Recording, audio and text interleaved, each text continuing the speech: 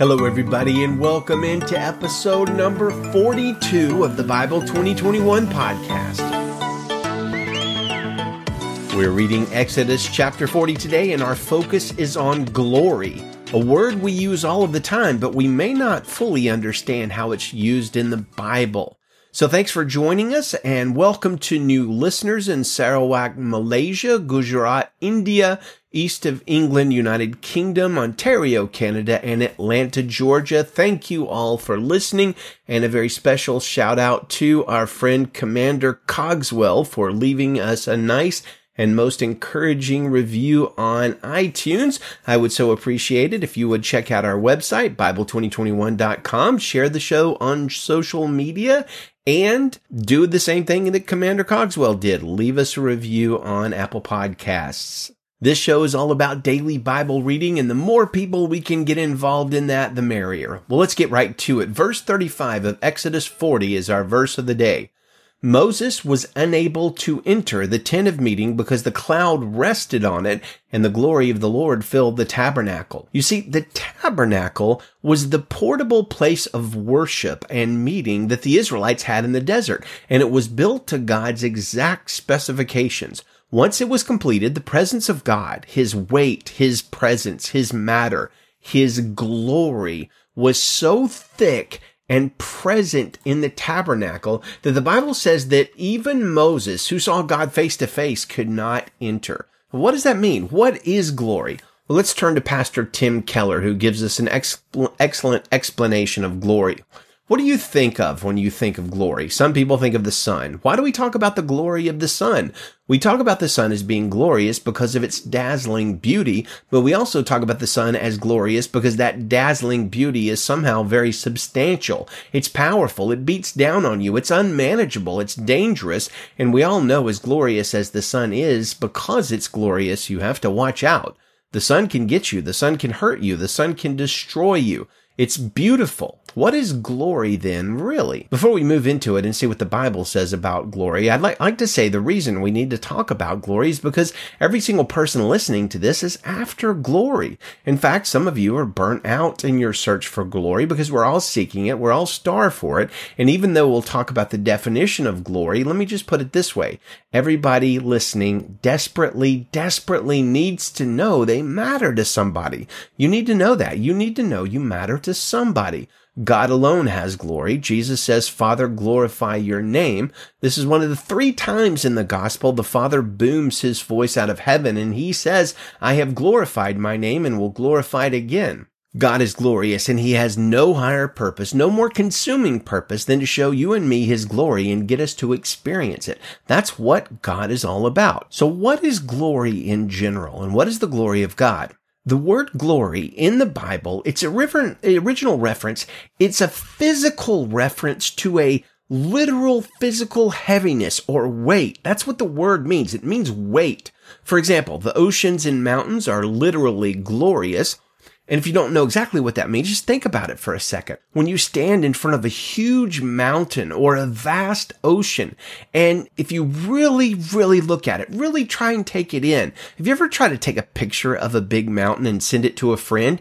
It's nothing compared to standing in front of it. If you try to grasp the glory of the vast ocean or a huge mountain, you begin to feel small. You begin to feel weightless. You feel like I don't matter. And what you mean is you don't matter compared to this massive thing. But in the Bible, the word glory doesn't just refer to physical weight. It talks about people. It talks about things. It talks about things that are glorious. It's not just merely talking about physical weight. It's talking about importance. Something that's glorious is so because it has import, it has impact, it makes a difference, it's affecting, it counts.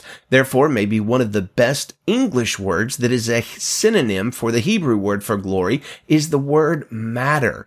Because in English, the word matter originally has a physical reference, right? Matter is something that is there. It has there-ness as opposed to something immaterial. The word matter means something physical, but it also means something personal and spiritual. Maybe you've ever been in a conversation with people to whom you'd like to matter, and you say something and they give you a cursory, oh, that's very interesting, and then they move right on as if you'd never said it. What are you experiencing? Well, you're experiencing weightlessness, inconsequentiality, insignificance.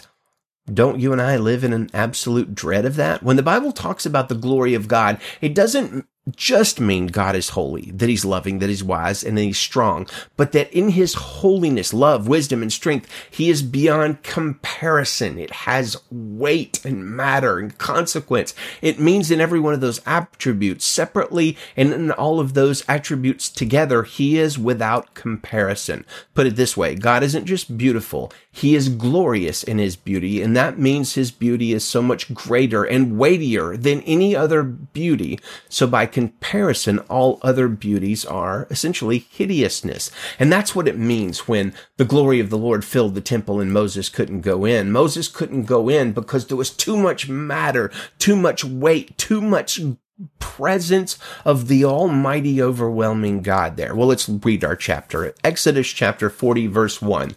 The Lord spoke to Moses, "You are to set up the tabernacle, the tent of meeting, on the first day of the first month. Put the ark of the testimony there and screen off the ark with a curtain. Then bring in the table and lay out its arrangement. Also bring in the lampstand and set up its lamps. Place the gold altar for incense in front of the ark of the testimony. Put up the screen for the entrance to the tabernacle. Position the altar of burnt offering in front of the entrance to the tabernacle, the tent of meeting. Place the basin between the tent of meeting and the altar and put water in it, a symbol of the surrounding courtyard, and hang the screen for the gate of the courtyard. Take the anointing oil and anoint the tabernacle and everything in it. Consecrate it along with all its furnishings so that it will be holy. Anoint the altar of burnt offering and all of its utensils. Consecrate the altar so that it will be especially holy. Anoint the basin and its stand and consecrate it. Then bring Aaron and his sons to the entrance to the tent of meeting and wash them with water. Clothe Aaron with holy garments, anoint him and consecrate him so that he can serve me as a priest. Have his sons come forward and clothe them in tunics. Anoint them just as you anointed their father so that they may also serve me as priests. Their anointing will serve to inaugurate a permanent priesthood for them throughout their generations." Moses did everything just as the Lord had commanded him. The tabernacle was set up in the first month of the second year.